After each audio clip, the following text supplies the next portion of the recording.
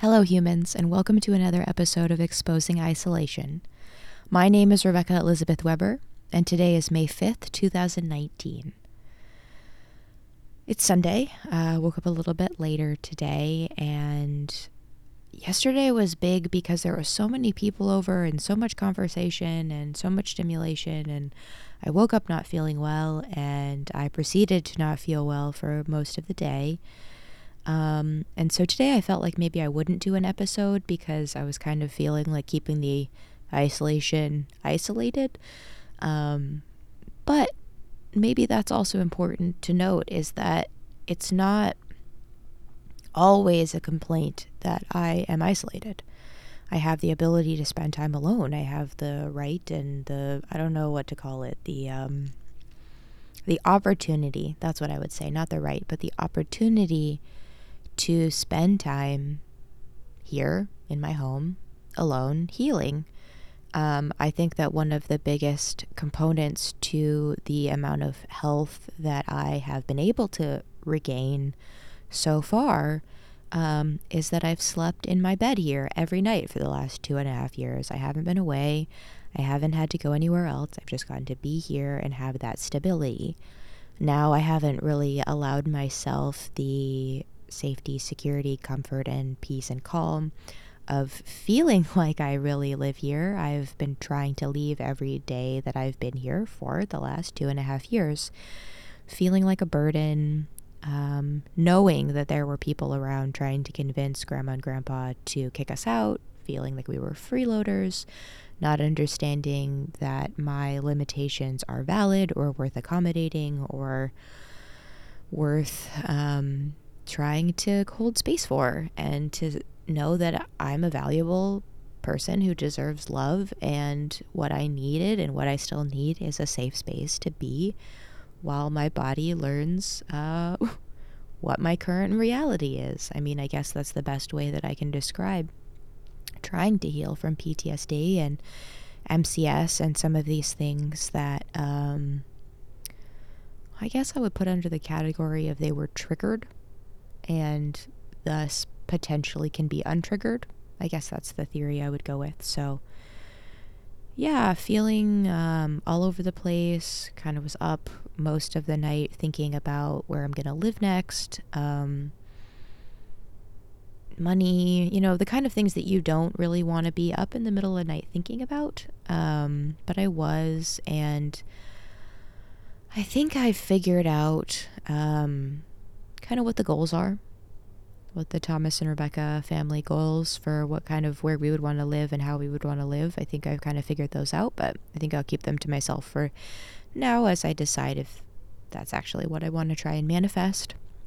In the meantime, I mean, we live here with my grandparents, and there's a lot of good about being here, but we think that getting a place of our own, probably not buying a house yet. I really don't understand why so many people think that we can just buy a house. We don't have the money.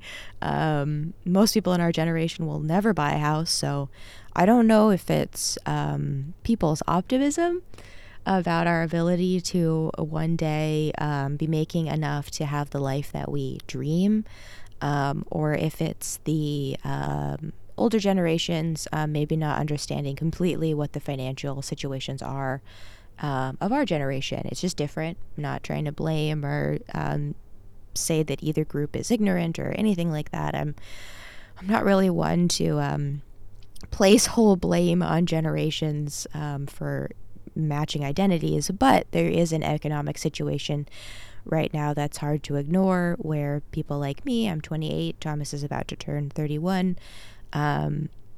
the jobs just aren't there. The money's just not there. The housing is not there. All cheap housing is pretty much taken up.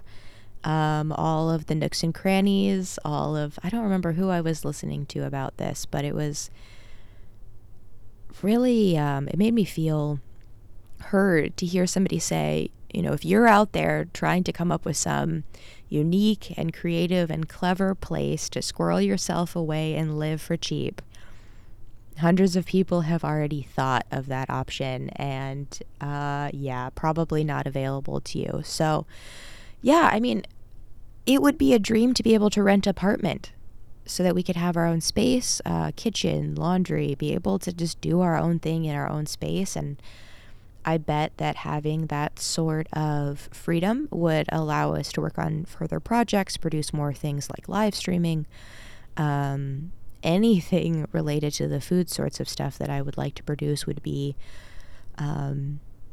if not easier, if possible, if I actually had a kitchen, not a kitchenette. I mean, I'd be happy to share with people how I managed to keep us fed with the unique setup that we have, but I just don't think that that's going to help make the world a better place necessarily. I don't know that people really need to know how we cook with a rice cooker and 2 Instant Pots, but hey, if I have time or energy, I could produce that if anybody's interested. But my point is that I don't want to try and do as much as I possibly can every day. I don't want to try and run every path and explore every option all the time. It's exhausting.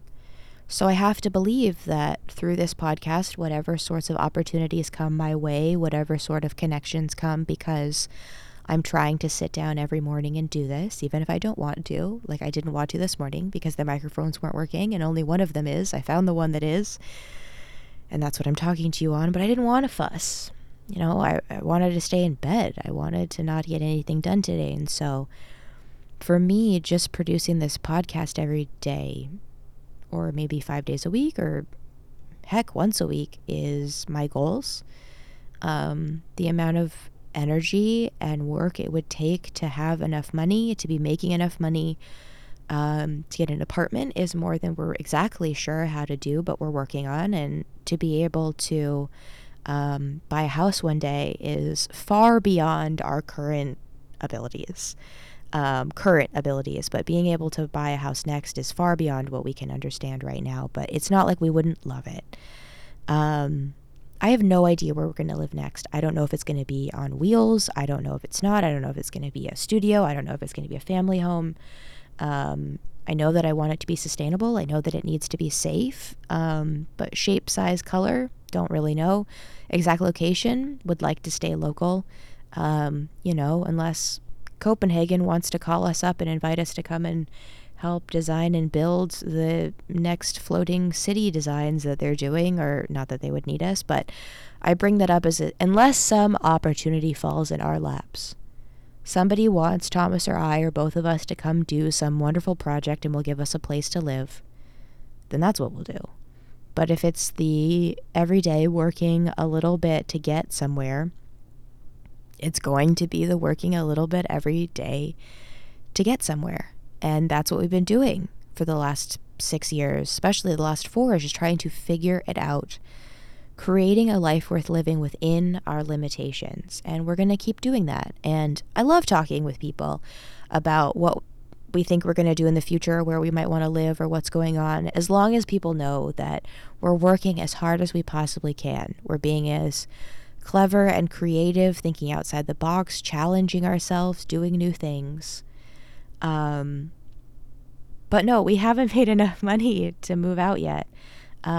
If we used all of our savings, we might be able to get the cheapest apartment that we can find nearby that would still be safe and acceptable for a year, I think. If we used all of our savings, we might be able to do that. But I don't know if that's the most reasonable plan. So there's a lot of options. There's a lot of things about where we're going to live.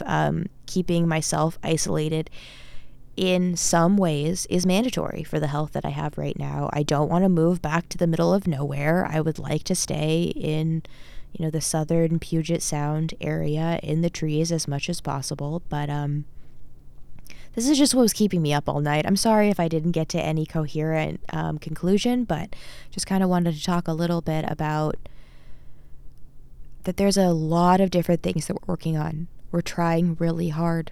We have come up with dozens of ideas that haven't worked. We will probably come up with dozens, if not hundreds, more ideas. Hopefully some of them will work. We have a budget, we have a goal, we have savings. We're doing everything right as far as I can tell. But the situation, the context out here is hard. There are personal limits, there are cultural limits, societal limits.